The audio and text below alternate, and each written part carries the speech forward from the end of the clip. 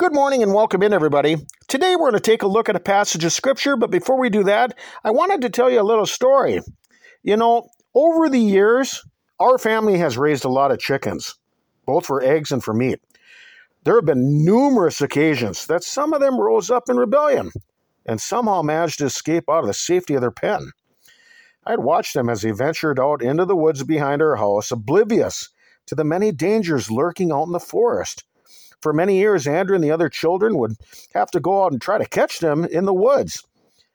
This all changed when my wife and family repetitively petitioned me for a dog.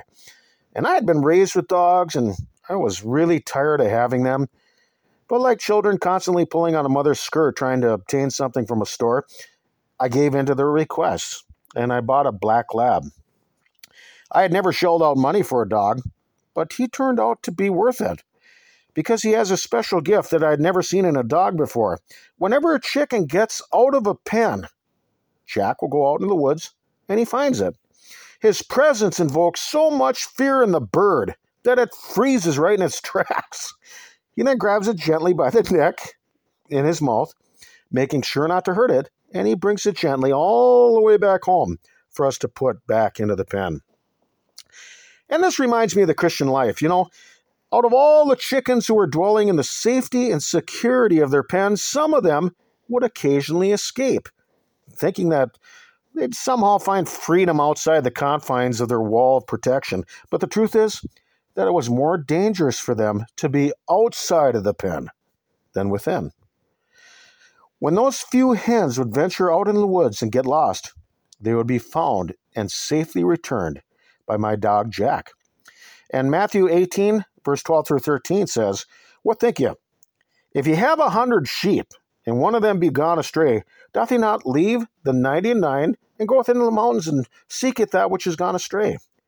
And if so be that he find it, verily I say unto you, he rejoiceth more of that sheep than of the 99 which went not astray." When we are missing a couple of chickens, we're really not overly concerned with those that are faithfully abiding in the pen, because they're safe and sound at home. The ones that we focus our attention on are those that have gotten lost in the woods. When Jack finds them and brings them back home, all of us are happy because they were spared from getting killed by a coyote, a wolf, or some other animal. People in the church who have undergone a conversion and are believing in scriptural truth don't need as much attention as those who have gotten lost out in the world. The ones that need to be found and located are those who have separated from the safety and security of Christ and the church.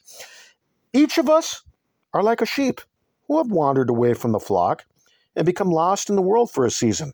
But now it's time to come back home.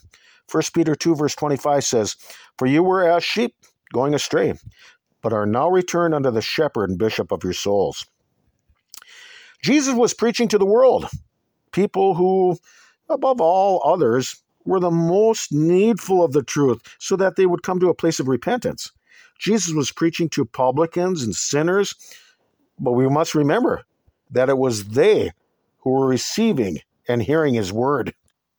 Matthew 9, 10 through 12 says, "And it came to pass, as Jesus sat at meat in the house, behold, many publicans and sinners came and sat down with him and his disciples.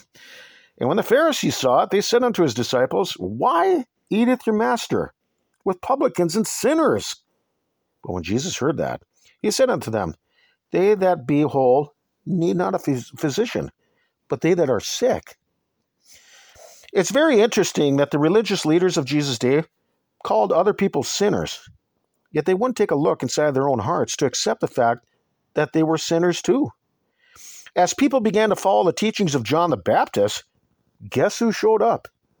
It was the religious leaders, many of which were more interested in fame and being noticed by the world rather than self-examination and repentance.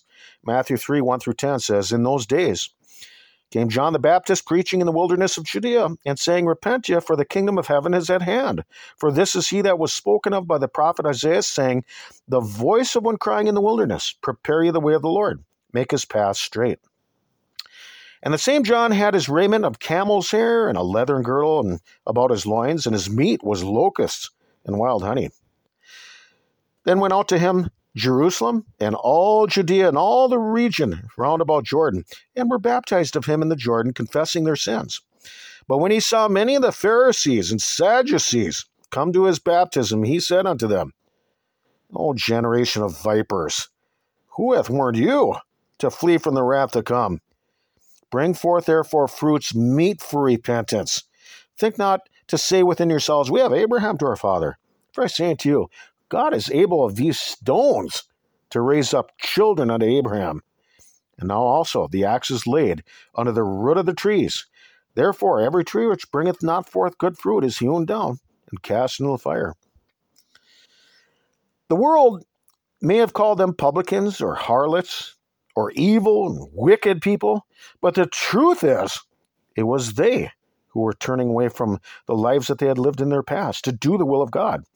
I am certain that in the kingdom of heaven, you're going to see many people who the world deemed as wicked, who actually turned their lives completely around.